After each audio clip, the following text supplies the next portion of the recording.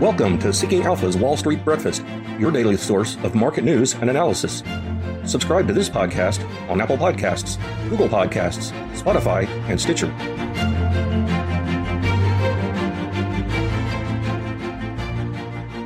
Welcome to Seeking Alpha Editors Roundtable. What moved markets this week? The week ending December 31st, 2021, the final week of the year, an eventful year, a bull market, big gains for the S&P and the Dow, I believe a little more muted for tech stocks, probably much better in the first half of the year. But in interest of what has happened this week, which is basically absolutely nothing, and keeping in light of the fact that we are starting the new year on Monday, I figured that this week we would deviate from the script a little bit and do an outlook piece where we discuss our favorite outlook stories. And finally, in the second half of the show, provide our own outlook predictions for what will happen in markets in 2022. You can hold us to all of these. Probably not going to be correct on many of them, may not be correct on any of them. Let me introduce the roundtable staff here, my cohorts, starting with Kim Kahn, Senior News Editor, Jerry Cronenberg, Director of News, and Stephen Alpher, Senior Managing Editor of News. I am your host and moderator, Nathaniel E. Baker, Senior Editor of Strategic Contributors here at Seeking Alpha. So now, without further ado, let's go over to Kim and give us his favorite outlook piece of 2022. Well, I've kind of been overwhelmed by macro calls recently and where the S&P is heading, which we've actually covered a lot in previous podcasts. So I thought I'd do something different. And I'm going with a story that our editor, Chris Chiacchio, wrote about the most anticipated movies of 2022, based on a survey from online ticket retailer Fandango. And quickly, they come out the top 5 is Black Panther, Wakanda Forever, the sequel, Spider-Man Across the Spider-Verse Part 1, The Batman, Love and Thunder, Thor Love and Thunder, and Jurassic World Dominion.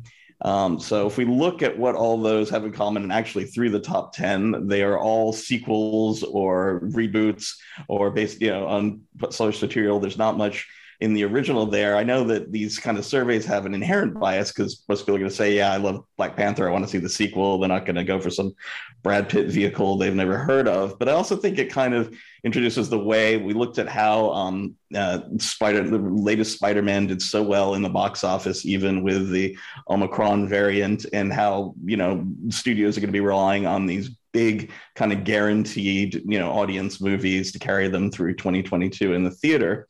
But that also leads, like a big open space for original content that kind of lands right in the wheelhouse for streaming. And it's really which streaming which streaming services are going to take advantage of that. Obviously, Netflix being the prime one to be able to, I think, if you look at, and the one that might really struggle with this kind of, so much of a reboots is Disney Plus. Disney Plus is giving it, it has original content, but it's giving the Book of Boba Fett, which just came out with kind of medium reviews, kind of a rehash of The Mandalorian, which is then spin off from Star Wars. They're not giving you so much, whereas, Netflix is scouring the globe for the next Squid Game. So we'll see what happens there. Yeah, very interesting. Also, don't believe, I heard you mention Star Wars for as far as big blockbuster films next year. It looks like they're just doing the small screen stuff. But also, most of those are Marvel stories. I guess one DC one thrown in there, which is partially owned by Disney, right? Yeah, wholly owned by Disney. Disney owns wholly owned by Marvel. Disney. Yeah. And they do all the Marvel spin-offs like Hawkeye and Loki and things like that. But it failed to really come up with something original on Disney Plus. Right. Yeah. But anyway, maybe bullish for Disney. Hold that thought until we get to my segment. Jerry, what about you? Well, I recommend that folks read a great story from about a week ago, December 23rd, from our technology editor, Rex Crum.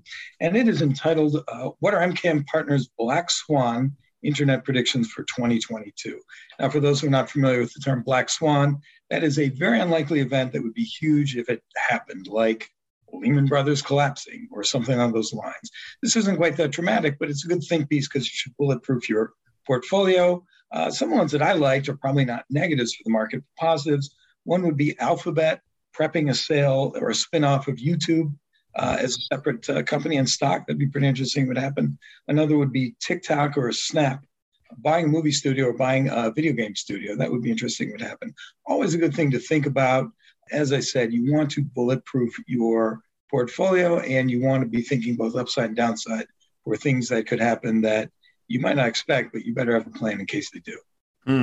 Anything else that they talked about as far as Black's on the negative side? Anything that could really? Well, I was going to just throw out there one of my own, which I was thinking. I'm actually surprised it has not happened, and I'll put this out as a Black Swan event, which is Tesla buying Ford or buying GM. If I were Elon Musk, I would take my very valued Tesla stock right now, and I would buy up a mainstream auto maker, and that would be a real big game changer. And I'm actually surprised that no one has thought of that, or he hasn't. All right. Very interesting. Very interesting. Stephen, what about you? An idea from Chris Demuth is a longtime Seeking Alpha contributor, a very popular contributor. He runs the Shifting the World. He's a marketplace author, also very popular, but he likes Big Lots, ticker symbol BIG. It's kind of a discount retailer.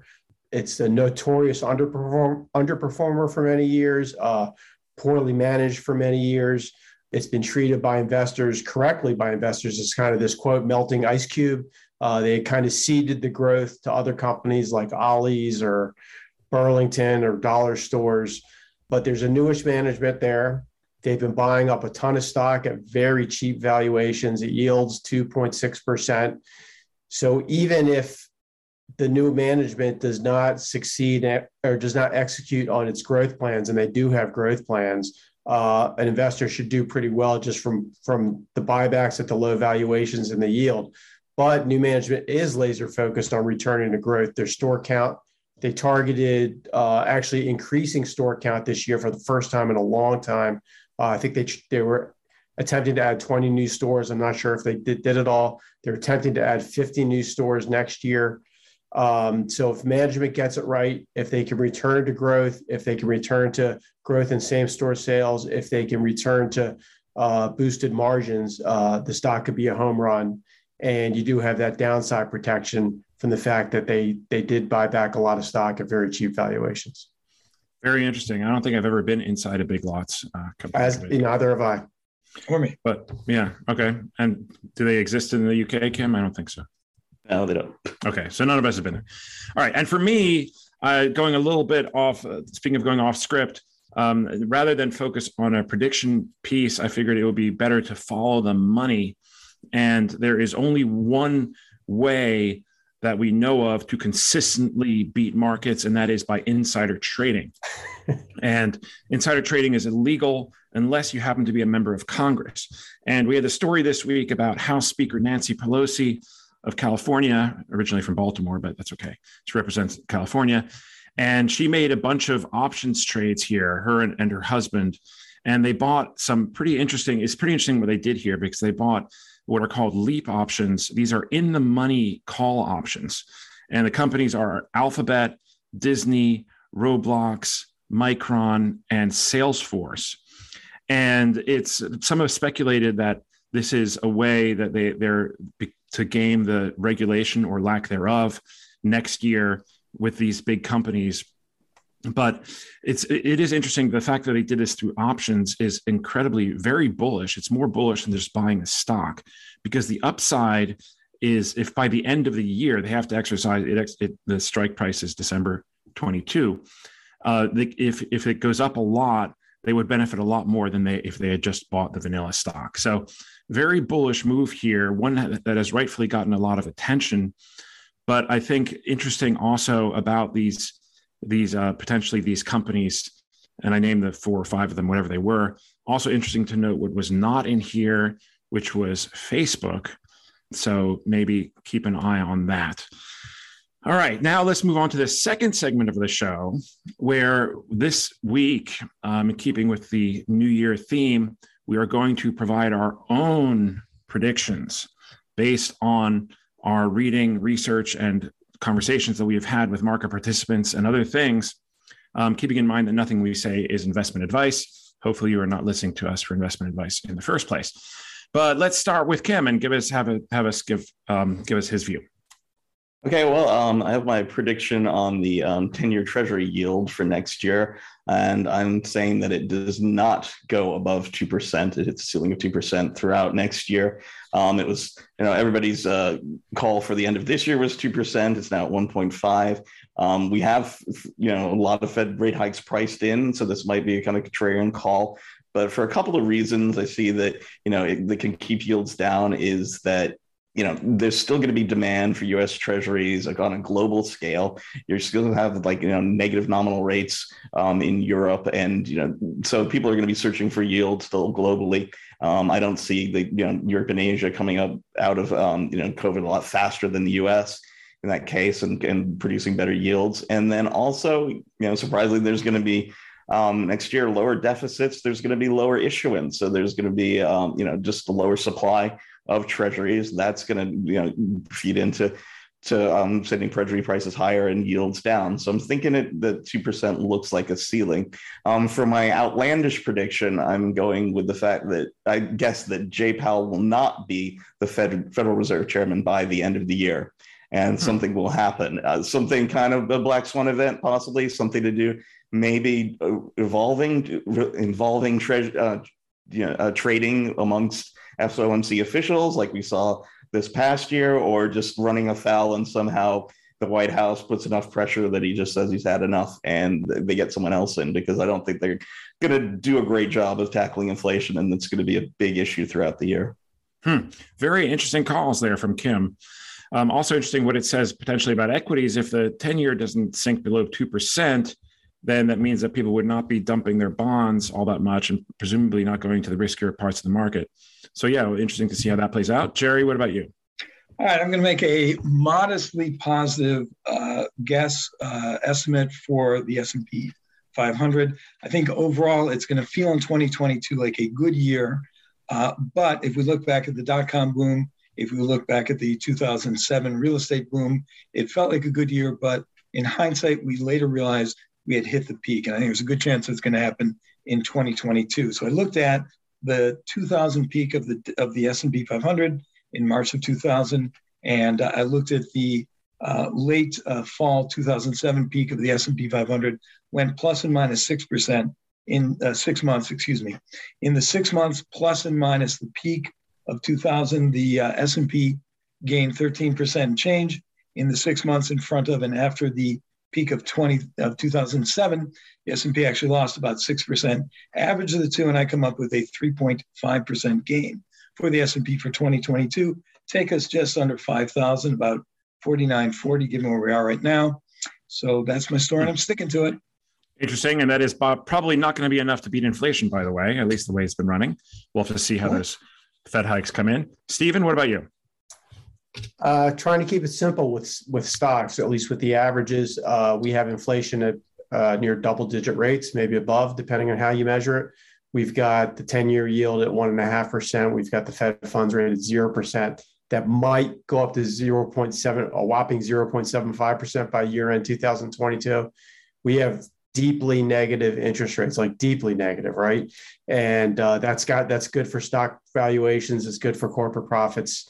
So I expect a year from now that the major averages will all be nicely higher. And with negative interest rates that high, put whatever number you want on it. It's not reality anymore.